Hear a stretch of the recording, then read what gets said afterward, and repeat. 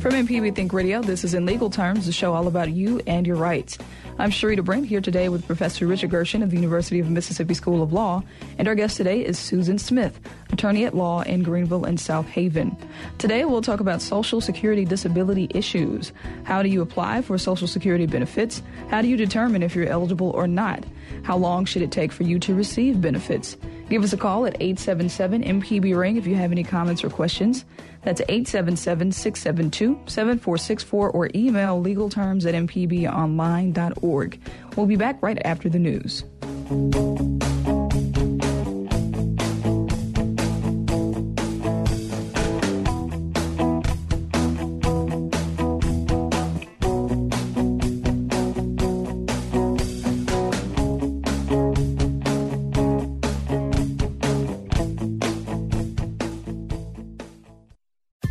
This is an MPB Think Radio podcast. To hear previous shows, visit mpbonline.org or download the MPB Public Radio app to listen on your iPhone or Android phone on demand.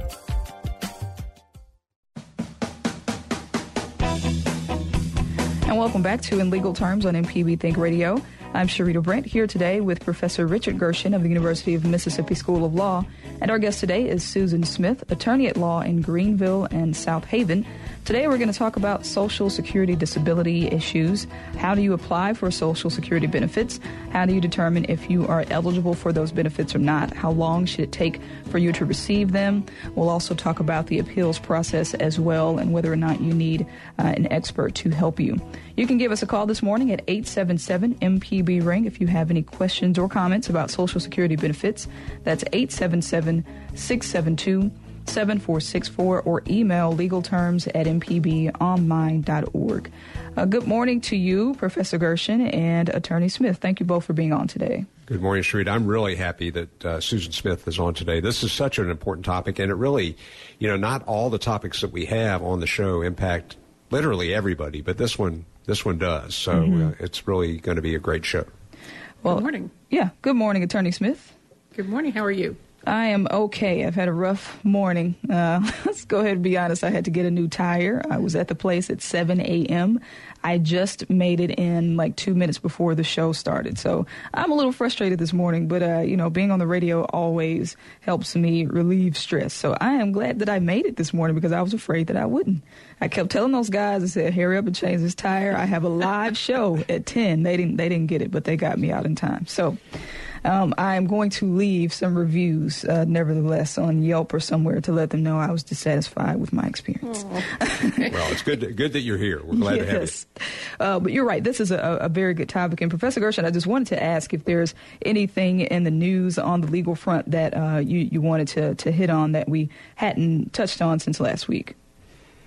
Well, no, Sharita, it's interesting. In some ways, it's been a pretty quiet week there. We talked about the Gorsuch confirmation last week. That was happening, presidential use of power in Syria. And then you come to a week like this, and there are not as many big issues. One, we're still waiting to hear what will happen with the appeal of the House Bill 1523 here in Mississippi. But that's kind of dormant now because that case has been heard at the Fifth Circuit. So, it's a quiet week, and we can spend our time on disability this week. Yeah, I heard on NPR News yesterday they were talking about Gorsuch taking his seat and how some of the laws that they were going through were convoluted, and the older justices were trying to tell him the way things work, and he was saying, oh, well, there's a simpler solution here, and they're like, no, it's not. So he's kind of having to get adjusted. How is it, I wonder, with all the Supreme Court justices, is there kind of like this rookie feel that goes into being a new member of the Supreme Court? Yeah, I think so. But, he has been on a court just below the Supreme Court for a while and, heard appellate cases and understands the process. It's just a little bit different at the Supreme Court. And I imagine maybe he's got some egos up there to deal with as well. And so, yeah, if nothing else, they're going to treat him a little bit like a rookie as the newest person. That's kind of human nature to do that. And their systems will be different. Their rules are a little bit different. But he's a veteran of being a judge, so I don't think he'll have too bad an adjustment. Now, I'd like to ask this. You may or may not have the answer to this, but I'm sure you heard of the manhunt that is going on for this man who killed an elderly man on Facebook Live yesterday. They still have not found him, to my understanding. But I was more curious. Many people had their own comments about Facebook Live and Facebook censoring and knowing what videos should be allowed and which ones shouldn't. Do you think it'll get to a point where folks have to bring charges against Facebook for because the video has spread now? It's not going to go away. Folks have saved it and it's out there on the internet. Does Facebook have any kind of responsibility in this particular situation? Maybe some, but they are just a platform, and they're a platform for people to exchange pictures, ideas, even some things that are offensive. I mean, they will, eventually they will take people down if they're too offensive, but.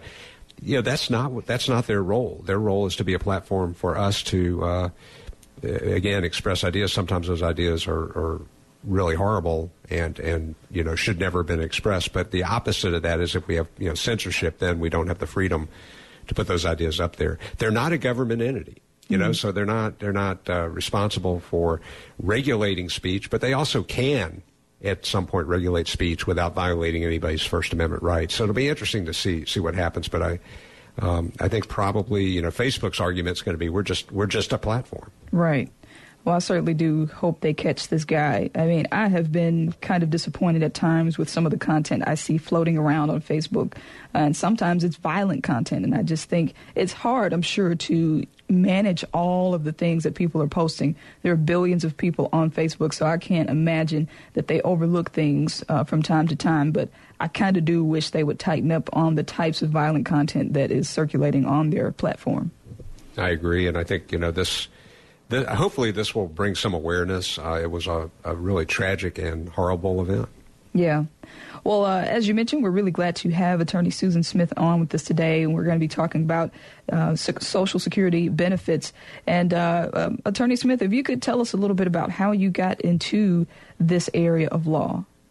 Well, believe it or not, I didn't start out as an attorney. I started out as a teacher. And I was teaching in Pinellas County, Florida. I was one of those lucky people to have a sinkhole underneath their house and dealing with lawyers back and forth. And I said, dang, I can do this too. And maybe I can get paid more money. And so I went to paralegal school, basically because I wanted a better understanding. And we finished the lawsuit, I think it was one semester after I finished the paralegal degree. And so I thought, well, let's go on to law school. Let's do it. And I went to Ole Miss and had a great time, a good learning experience. And then I went out to practice in 1999. And now here you are on a legal show. So that is excellent. We're going to put your knowledge to the test this morning. So talk with us a little bit about Social Security in general. If you could just give us a definition of what it is. I often hear people questioning whether or not Social Security benefits are even going to be around for the younger generations as time progresses. Do you have any thoughts on that? If you think about life insurance and you think about the actuaries behind the scenes who are calculating the numbers, there are actuaries for the Social Security Administration, and they are calculating the numbers too. And sometimes when I have a young person who comes into the office and they say, oh, I'm disabled, I can't work. And I said, Social Security, first of all, is going to turn you down. They are going to want you to work, and they're going to want you to retrain. They're going to want you to get out there and try and do the best you can, because behind the scenes, it requires 7 people to have worked all of their lifetime and get to the age of retirement and drop dead in order for that one single young person at the age 22, 23 to receive Social Security disability benefits. Now, the kind of benefits that are available, and it sounds like vegetable soup here, but if you think about a staircase, a 3-step staircase, the first stair step is SSI. Now, some people call that Title 16. SSI stands for Supplemental Security Income. That is for people who have never worked, or for people who haven't worked long enough, or for people who have fallen back from a higher step. Now, the next step up is SSDI. SSDI stands for Social Security Disability Insurance. When I hear people talking about, oh, I work under the table, I get paid under the table, I think, you're not paying Social Security taxes. That's right, I'm not paying Social Security taxes. And I said, but the problem is that you're also not buying an insurance policy behind the scenes. So that if you become disabled, if you're trimming a tree and a limb falls on you and you can't work anymore, it might have been great that you've been paid under the table, but the only thing that's available to you is SSI. Whereas if you have been working for 40 quarters or 5 years out of the last 10, and 5 years out of the last 10, then you are eligible for SSDI, which is disability insurance. Now, statistically, it usually pays about twice as much as SSI. It also has a lot less rules and regulations with it because we don't want to encourage people not to work. So SSI has a tremendous amount of rules and regulations with it, whereas the next step up, SSDI, does not. That's Social Security Disability Insurance. Now, the third step up is retirement.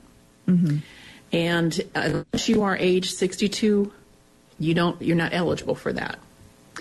Now, the question is 62 your retirement age? Well, it used to be 62 as a retirement age for everybody. That's not true anymore. As baby boomers are getting older, they're moving up the retirement age. For example, my retirement age is 67. If I take retirement at 62, excuse me, that means that I am taking less money. For example, I may agree to take 30% less. Well, if that's $2,000 a month and I take 30% less, I'm agreeing to take $1,400. Now, maybe $1,400 for the rest of my life, but it never increases except for cost of living. And so that $600 may be a mortgage payment or a car payment or something that I need to buy. But if I take that early retirement, I'm opting out of that. So it's almost kind of like a penalty if you look at it from a financial perspective. And that's exactly what it is. Again, because the actuaries are looking at it behind the scenes, saying if you take it at 62, we need to recoup some of that money. Now, you asked a question early on about how long does it take, and I kind of sat here and laughed, and I said, well, theoretically, how long does it take to get Social Security benefits? You have to be disabled for 5 months before you're going to get that first check. That means you have to have walked in the door, applied for it, been declared disabled, and theoretically been disabled for 5 months before you get your first check. You also have to be now disabled for 24 months before you get health insurance. And so the question becomes, how long does it take? Well, most cases don't work out theoretically. Interesting. So I wanted to back up to the SSDI insurance. I thought it was interesting you brought up about people getting money under the table. Is it the employees or the contractor's responsibility to make sure this insurance is in place, or is it the employers? Do the employers require that you have insurance before hiring you for a job? The insurance that I'm speaking of comes in behind the scenes. All you see on your pay stubs, if it shows Social Security, is that there's money being deducted for Social Security. But you think of that as being a Social Security tax. It's not really all a tax. It is going into a large pot, and it is buying you an insurance policy behind the scenes. Now, you ask a question about the employers. In this day and age, the employers have to be extremely careful that they're hiring American citizens or they're hiring people with green cards. And so there are rules and regulations about, looking at who you hire, and then once you hire them, paying them appropriately. But a lot of people are day workers, and they will get on the truck, they'll go do the job, they'll get paid in cash, and that's it. But those people are only going to be eligible for SSI. And I hear it all the time. I've worked all of my life. Well, you may have, but if you didn't pay in the Social Security taxes, you didn't get that insurance policy. Now, here's something that you can do if you are a day worker, and it sounds strange, or you're a person who gets paid under the table. Report it as self-employment and pay a self-employment tax, which will then kick into the Social Security. It will show that you've been working. It will also pay for that insurance policy behind the scenes. So you can do it on your own.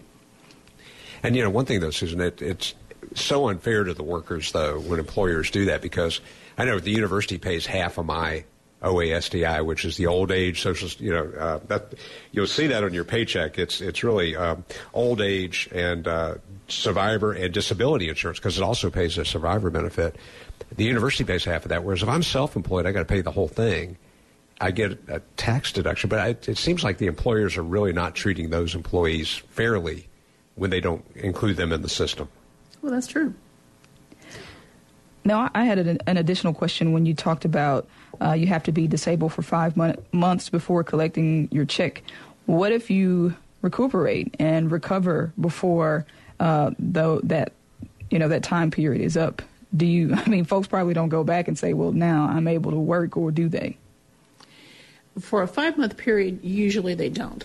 But let's say that you have a person who is out for 2 years. Okay. In that type of a situation, the 5 months would have taken place. You have a year and a half left. And in that situation, you may want to say, I have a closed-end situation, a closed-end claim, where I only want it for those months. Chances are you're not going to get it, but you might as well try. Yeah. All right, we're going to take a quick break. When we get back, we'll continue the conversation. We are talking with attorney Susan Smith about Social Security benefits and other issues. If you are listening this morning, you have any questions about Social Security benefits, how to know whether or not you are disabled, give us a call, 877-MPB-RING. If you have any questions about your rights as it relates to Social Security benefits, 877-672-7464 is the number. Currently, all our lines are open, so get your calls in early. You can also send us an email to legalterms@mpbonline.org. This is Think Radio.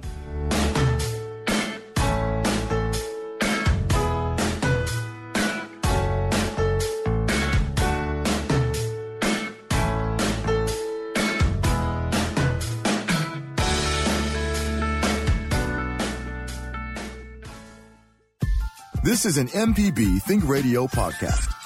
To hear previous shows, visit mpbonline.org or download the MPB Public Radio app to listen on your iPhone or Android phone on demand. And welcome back to In Legal Terms on MPB Think Radio. I'm Sharita Brent in studio with Jay White. Jay, it's okay. Our little theme music didn't play, and Jay got really disappointed. Something happens where it doesn't upload in the system, Jay, so we'll have to figure it out, okay? Don't be disappointed. Nah. This is Jay's first time running the board for Legal Terms. Sam Wells is gone, everybody, so we're all doing his duty. So thank you, Jay, for serving in there. And I am joined today by attorney Susan Smith, who is an attorney at law in Greenville, also has an office in South Haven, and Professor Richard Gershon of the University of Mississippi School of Law. Today we're talking about Social Security disability benefits. If you have any questions or comments about your own situations, you can give us a call at 877-MPB-RING if you want to know your rights according to the law. 877-672-7464 is the number. You can also send an email to legalterms@mpbonline.org. We do have a few calls to get to. Sydney is in Heidelberg with a question. Good morning to you, Sydney. Thanks for being on. Yeah, how you doing? All right. Hey, Sheree. Yes. You were talking about the people that be on disability before you can get on there about 5 months. Mm-hmm. Most jobs, I retired in 2000. Most jobs have what you call a disability income. My disability income paid me till I got on Social Security disability. Wow. That's excellent. Mm-hmm. I wish a lot of people would take advantage of that because they don't understand how important that is to cover you between the time you're disabled and the time you can actually get the Social Security start. That's excellent. Mm-hmm. Yeah, because they paid me. I was off a month, and my disability income paid me within a month till I got on Social Security. And they helped me get on Social Security disability because they sent 3 lawyers from Missouri to represent me to get on Social Security disability. Well, you know why they did that. Yeah, to get me off of them. That's absolutely right. All right, Sydney. Thank you for your call. Okay, y'all have a nice day. You too. We appreciate your call. Sydney said he had 3 lawyers working for him. Do you need that many? No, actually you don't. It's supposed to be an administrative process. And by an administrative process, it means that the individual is supposed to be able to represent themselves up to a certain point. But then there's that old adage that says if you represent yourself, you have a fool for an attorney. Let's think about a ladder and climbing the steps of a ladder. That first step is extremely important. Now, if you're looking at a physical ladder, you know that when you step on that first step, you have to decide whether that ladder is going to hold you, whether it's wobbly, whether you need to support it in a different way. Okay, in the Social Security Administration, you have the initial step. And in the initial step, you have to be prepared. You cannot just walk in there and say, I'm disabled, I want Social Security benefits, because they're not going to give it to you. What you need to do is to walk in and say, I've been to Dr. X, Dr. Y, Dr. Z, Dr. So-and-so, and this list, and have this list prepared that has the exact name of the doctor, the address, the telephone number, because you have to back up the fact that you are disabled with your medical records. Now, a lot of people will say, oh, well, that doctor, I can't think of his name, is a strange-sounding name. He's down on South Lamar. Well, how many, if you live in Oxford, how many doctors are there on South Lamar? If you live in Greenville, it's usually, well, it's over there in Colorado. I say, well, that's nice. And then we have, in Greenville, we have a husband and wife who are doctors. And they'll say, well, I went to Dr. Kareem, and I have to look at my client and say, okay, Mrs. Dr. Kareem or Mr. Dr. Kareem? Wow. So you have to be very specific. You have to have their name, their addresses, their telephone numbers. And it is extremely important because when you walk into Social Security or you get online to make your application, Social Security is going to go out and get your medical records. But here's what you don't know behind the scenes. They're going to pay $14 for those medical records. You may have been in the hospital 2 weeks in intensive care. That's an awful lot of records. They're going to pay $14 for it. If I go out and ask for those same medical records, it's going to be $25 just to pull the file off the shelf, plus $1 a page up to a certain point, and then drops a little bit. If you go out and get your own medical records, it's going to be somewhere in between that, because sometimes you'll have a physician who'll say, oh, it's no problem here, I'll just give you your records. Sometimes they'll cut you a break. But Social Security has that first step. And if you give them the names, addresses, and telephone numbers, they're going to go out there and they're going to get the medical records. But they can't control what medical records come back in. And so it's really your responsibility at that step to say, well, did you get Dr. So-and-so's records? Did you get Baptist Memorial Hospital records? Did you get University Medical Center records? And when I sit down with people, I go through their records with them and show them actually what came back in. Now, if you get denied on that first step, then you have 60 days to appeal. And again, 60 days is a drop-dead situation. You need to get it done within 60 days up to the recon level, reconsideration. Okay, now here's another thing behind the scenes that most people don't know. That reconsideration is your state government checking to see if your federal government did what they were supposed to do. Now, if you're working with a very good local Social Security office, I can guarantee you that when the state looks at it, they're going to rubber stamp whatever the state did and send it right back within a week. If you're working with a mediocre office or you're working with a poor office, it could be a year and a half on this step. And so, when you asked me earlier, how long does it take? Theoretically, you have to be disabled for 5 months. But here we could spend a year just on this step alone, which is the reconsideration.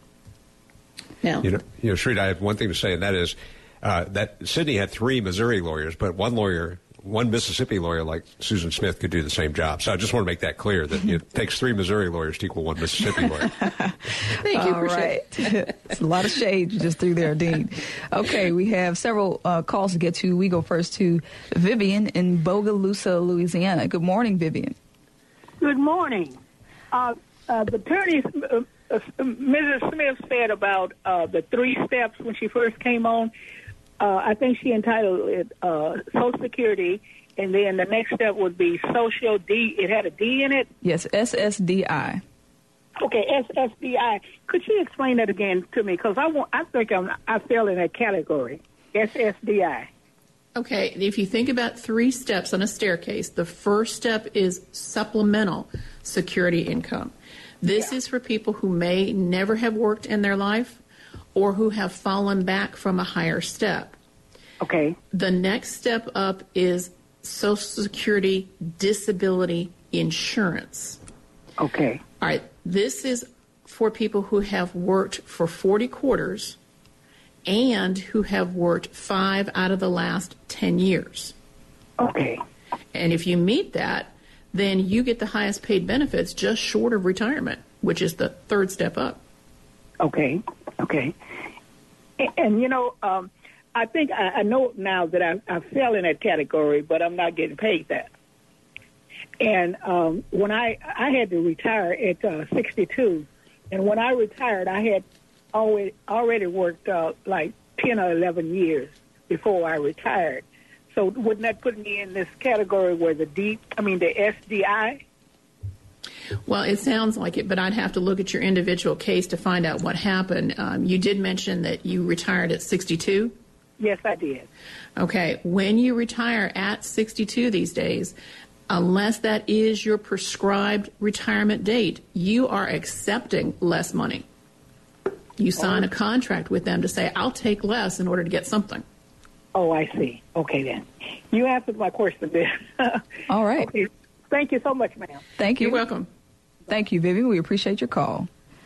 Okay, a couple more calls to get to before the break. Bruce is in Lumberton with a question. Good morning, Bruce. What do you have for us today?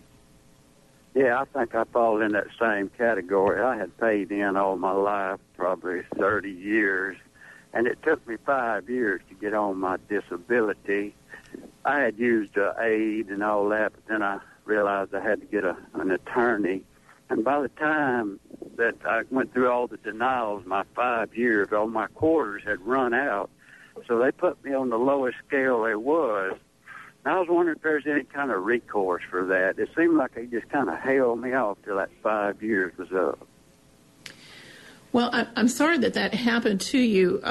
A lot of times we can appeal to a higher level, and we talked about the initial step and the reconsideration step. If you get denied on the reconsideration step, there is another appeal level, which, again, you have to do it within 60 days, which is to the administrative law judge. Now, again, this is set up to be a situation where it's very relaxed. It's not very formal, but you do have a judge, and you do need to testify under oath.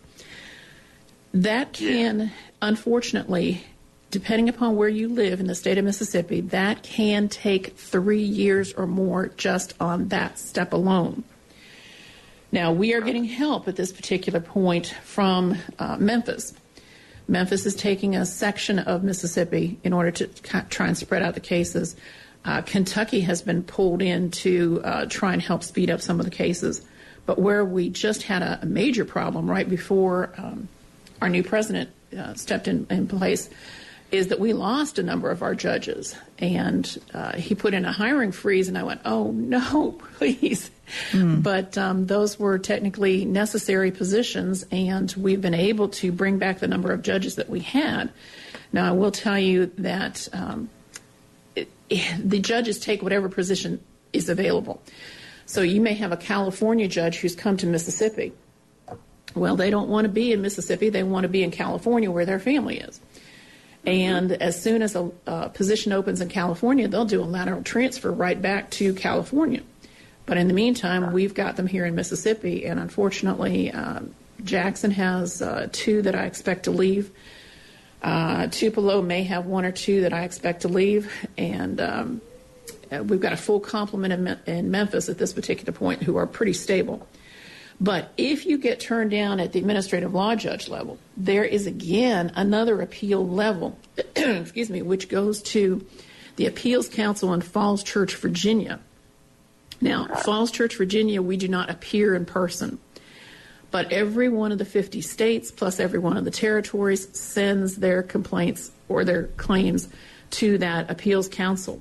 And so you're looking at another year to 18 months on that step. If you are denied on that one, then there is another level, which is the federal court back here in Mississippi. Now, in this situation, you have to have a lawyer step up with you to that step. If you've used some representative up until that point who's not a lawyer, and you want to take that next step, you do have to have the lawyer to take you into federal court. But most people say to me, I don't have the medical records. I don't have the funding to go out there and get a doctor. Right. You have to have those medical records.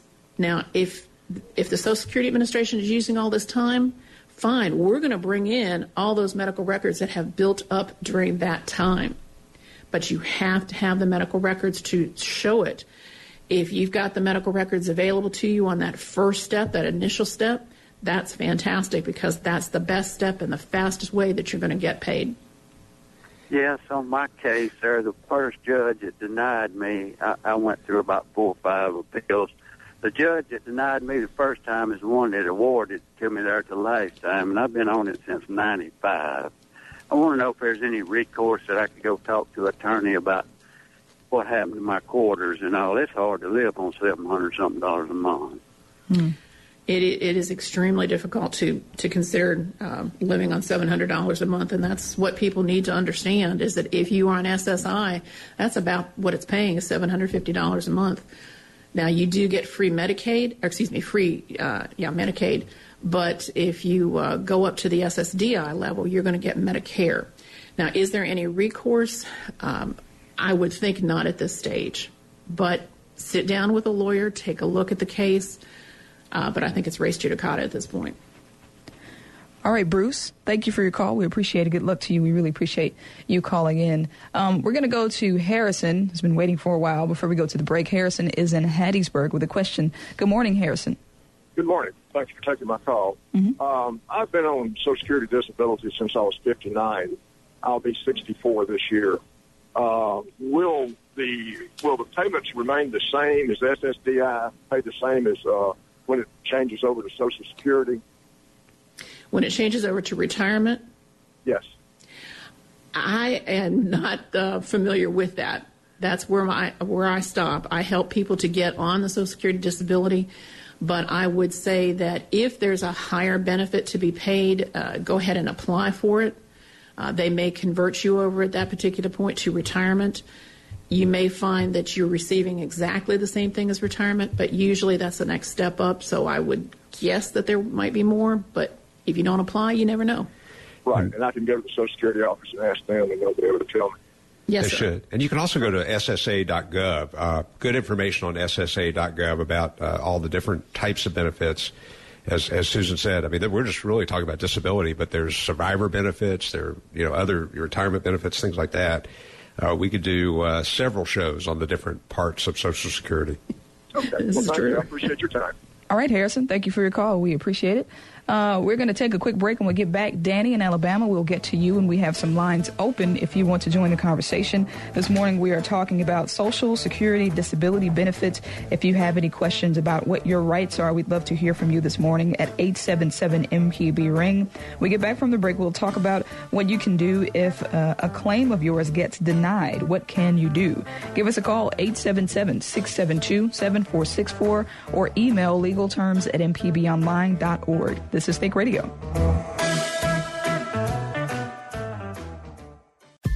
This is an MPB Think Radio podcast. To hear previous shows, visit mpbonline.org or download the MPB Public Radio app to listen on your iPhone or Android phone on demand. And welcome back to In Legal Terms on MPB Think Radio. I'm Sharita Brent, joined today by Professor Richard Gershon of the University of Mississippi School of Law.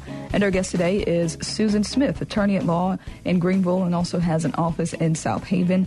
Today we've been talking about Social Security disability benefits, and we've been just kind of going through the different things that you need to consider when you are thinking about filing a claim or just going through your rights. So if you have any questions or comments about your rights when it comes to Social Security disability issues, give us a call at 877-MPB-RING.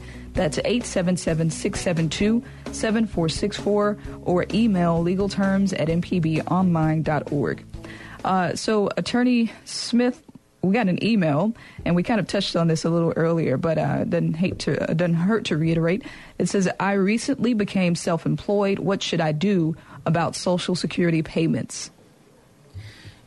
You should make sure that you pay your taxes because Richard just asked me a question on the break with stolen Social Security numbers.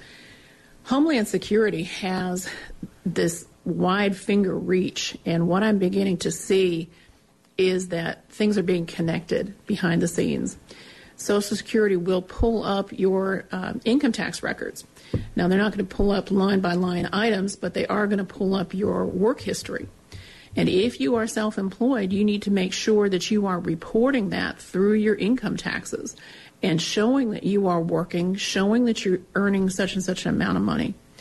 And if someone uses your Social Security number, that's also going to show up. For example, let's say that you've never lived in the state of California, you've never worked in the state of California, but Mary Doherty is out there in the state of California, and she's using your Social Security number. Well, that's kind of nice because it looks like you're getting paid, and it looks like you've worked a number of quarters, and, it looks nice, but on the other hand, that's not you. And so when that shows up, you need to file a statement with the Social Security Administration immediately and say, that's not me. Somebody's using my Social Security number. And since it's tax day, I'll add that self-employment tax is how you pay your Social Security and Medicare tax, too. So if you're self-employed, my wife is self-employed, for example. So one of the things that she does every year when we file our return is we have to pay self-employment tax, which is really then she's paying her full share, Medicare tax and Social Security. And then there's a little bit of a deduction that she'll get for the half that would have been paid before by the employer. So, but that's how someone who's self-employed would pay their taxes. All right, and we have lots of calls to get to. I wanted to ask a quick question.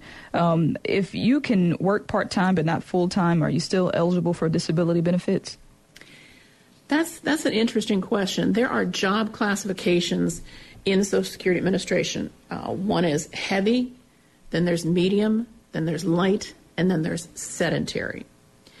If you can, well, let's say you're working as a truck driver, and the job that you had required you to lift things that weighed 100 pounds or more, then you're in a heavy occupation. Well, let's say that something happened to your back and you can no longer do that. You can't get up into a cab of a truck anymore, let alone lift things. But there's a dispatching job that's available at your trucking firm. You are expected to retrain if you can. And that dispatching job may be considered to be a light job because you're only lifting files of 10 pounds or less. If you are sitting most of the time, then that's your sedentary job. You are expected to try to make a living and expected to work in any one of those job classifications that you can. But if you have a back-breaking job, like the heavy, you are expected to downgrade it into a different kind of job, medium, light, or sedentary. Now, if you have tried to do that and you can't work any job, even working at part-time, then you're eligible for the Social Security benefits. Every year, Social Security looks at what the standard minimum is. If you make over $1,000, even if you're working part-time, they consider you to be substantially gainfully employed. Now, we had the gentleman who was talking about living on $700 a month. $1,000 a month isn't much better. Right. But if you're trying to get out there and work, every year it increases just a little bit, $1,100, $1,200, etc. But generally speaking, if you're making over $1,000 a month, you are substantially gainfully employed, and you're not going to get Social Security disability benefits. On the other hand, if you can work the job, and let's say you're making $950 a month, you're pushing the limit, you know what the limit is, but you work that job for at least 3 months or 4 months or 5 months, again, Social Security is going to come back and say you are substantially gainfully employed. you are not going to get Social Security disability benefits because you can take care of yourself. And if you think about it, $950 a month is still better than the max payment for the SSI of like $750. Mm-hmm. All right, a few more calls to get to. Danny is in Alabama. Danny, thank you for holding. What do you have for us today? Hello, Danny. Hey. This is Benny. Danny from Ready, Alabama? Yes, sir. You're on the air. Oh, fantastic. Okay, well, I'm calling concerned about when I was about 62 years old, I was on disability. I went to disability. They denied it, and 2 days later, they upgraded me back, and then I got a Social Security. I'm a disability. And that was less money. I was supposed to receive $950, and they went down to $600 per month. Okay, that's fine and dandy. When it came up, when I turned 65, they forced me to go on Social Security. Against on retirement, and now I'm getting only $719 per month. And I think that was a little bit slow because I was 35 years of my life, and together the same amount of people who never work in their life or getting $700 per month. And several people who are doing like they're living younger. If there's any way I can get get an attorney to find out why the reason I'm getting the low amount. One of the things that you can do is go to Social Security and ask for the record of your employment. Now, what some people have found is that the employers didn't turn in the information. Or again, if you were paid in cash, the employer was not reporting to Social Security and not taking Social Security taxes out, so therefore it's not coming into the information that Social Security is working with. But it sounds like there's some kind of problem there with the number of quarters that you worked. But on the other hand, people who get SSI get Medicaid free. People who get SSDI have to pay for Medicare. And so even though you're getting more money cash-wise under the SSDI, you're paying that money back by paying for a health insurance policy. And so it's robbing Peter to pay Paul, in my opinion, but it's there. I mean, it happens.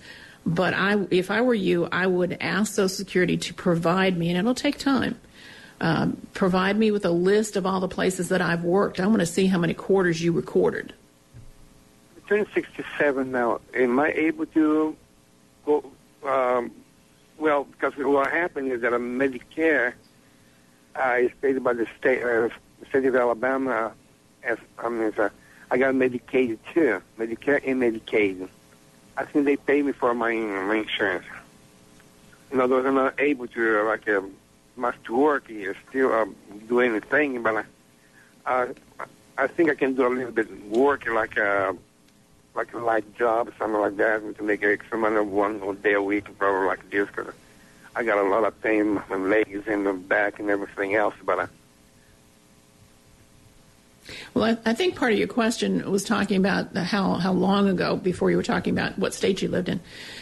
And I can share personal information with you that my father's Social Security records, and you're talking about a long time ago, are actually warehoused in some of the coal mines in Pennsylvania that they're using as their storage units. Back before we had computers, it was all paper.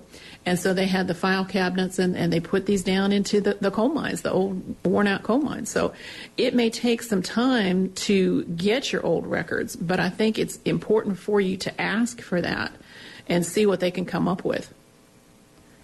All right, Danny, thank you so much for your call. We appreciate it. And we're going to go next to Frank, who's in Jackson, with a comment. Good morning to you, Frank. Thanks for holding. Yes, good morning. How are we doing today? Doing great. Great. How are you, Jack? Frank. Oh, Frank, I'm sorry. Yeah, it hurts my heart to hear all these people in pain and needing assistance and confused as to why they can't get more benefits and why they have to wait 3 years for an administrative process. And Ronald Reagan started this deal about government is the problem. Republicans, their number one thing is to shrink government so the wealthier people in the country will not have to pay an equitable share to support everybody else, because all the success of this country is because we work together. Every time you vote for Republican people out there, every time you vote for a Republican, their goal is to shrink government, to provide fewer services, to make providing those services less convenient for you for the benefit of the wealthier people in the society. Don't get baited into saying, well, at least we're not going to pay for welfare queens, et cetera, et cetera. That's not the problem. Concentrate on what the benefits will be for you rather than trying to deny benefit to somebody else.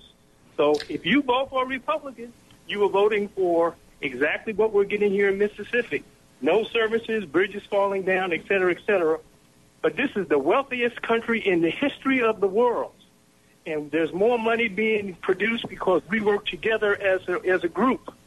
But we are allowing, because of our prejudices, to allow one group to dominate everyone else to the detriment of most of us. So, folks out there, you will continue to have these problems if you continue to elect Republicans. Well, I like your enthusiasm, and I want to point out there is something specific that you can do to assist by contacting your congressmen, your representatives. In the Social Security Administration, they are using a book called the Dictionary of Occupational Titles. Now, I want you to understand that the Dictionary of Occupational Titles was last updated in the 1990s. Did you hear me? I said last updated in the 1990s. Think of how jobs have changed since the 1990s. The Social Security Administration is the only administration in the government that is still using the Dictionary of Occupational Titles. The Labor Department is no longer using it. In fact, they have a setup that says you can crosswalk, or in other words, translate from the Dictionary of Occupational Titles into their jobs that they have listed right now. But the problem is the Social Security Administration doesn't do that. And so when they say to one of my clients, well, you can be a paper folder, you know, those pieces of paper that come out, advertisements that are folded in threes and have a little stamp on them. Well, you can do that for a living. No, you can't. That's what machines are doing at this particular point. So I think if you want to be politically active in this and you want to help out, we need more judges. We need to have the congressmen taking a look at the Dictionary of Occupational Titles and drop kicking it into the nearest river. It is just too old at this particular point to tell us much. Yes, it's historical. That's fine. But even the Social Security Administration records say you only have to tell us about the jobs you've worked in the last 16 years. Well, that's 2000. That's not 1990s. So it is totally obsolete. And I think your help is appreciated if you'll focus it in that direction. All right. Thanks, Frank. Go ahead, Professor Gershon. I was just going to say, too, you know, there are other countries. We can look at what other countries do for their retired and disabled citizens, and they do a lot better job. And so I also appreciate Frank's enthusiasm. And what we're hearing is from people who worked their whole lives, not people who have kind of sucked on the system, but people who worked their whole lives who are having difficulty getting their benefits. And that's not a good place to be for this country. Okay. Thank you, Frank. We appreciate your call. We're going to try to squeeze in one last call. Roosevelt is in Jackson with a question. Good morning, Roosevelt. Yes, good morning. Hey. I kind of agree with the other caller. I mean, you know, I ain't trying to be negative, but it's true, you know, about the Republican situation. And if people realize it ain't about black, it ain't about white, it's about green, that money. Because them rich folks don't care about nobody but themselves and stuff. And the Trump administration is going to show that. That's all I got to say. Okay. Thanks, Roosevelt. So anybody agree with that it's not about black and white, but it's about green? That is right. I mean, it's behind the scenes. They're looking at actuaries. They're looking at how much money is coming in and how much money is going out. It is about the green. Okay. Well, we have about a minute left. Did you have any closing thoughts? Anything you wanted to direct people to do if they need assistance with Social Security disability benefits? I want to remind people that your first step is your best step. And when you apply for Social Security disability benefits, you want to have in your hand already written down the names, addresses, and telephone numbers of the doctors that you have been to see. And if you have not been to see doctors, but you are trying to complain about my back or my legs or my feet or whatever, you have to go to medical care. Now, a lot of these low-cost places will use nurse practitioners. Nurse practitioners are okay. Once a doctor has diagnosed it, they can treat it. So get your medical records, get in there and see the physicians as soon as you possibly can. Okay, and so as soon as something happens, you should kind of go ahead and be getting those records together. Digital or hard copy records? The first time on the initial step, you don't need to worry about collecting the records. Mm-hmm. You need to make sure that they're established. You need to make sure that you've gone to the doctors. And a lot of doctors nowadays are required, and I think there's a law that says they're actually required to have it in digital format. But a lot of the doctors, unfortunately, still handwrite a lot of things. All right. Well, Attorney Smith, we thank you so much for being on today. You were a great guest. We appreciate you being on today. Jay White was our board operator. Also, thanks to Professor Gershon, our regular expert, for being on with us today. And Kevin Farrell was our call screener. Don't forget, you can subscribe to the Legal Terms podcast. If you go to mpbonline.org, there's a space for you to subscribe on the right. Also, you can subscribe through any podcast app that you may have on your phone. If you didn't get to call, you can always send us an email to legalterms@mpbonline.org. Coming up next, relatively speaking, with Dr. Susan Buttross. This is Think Radio on MPB.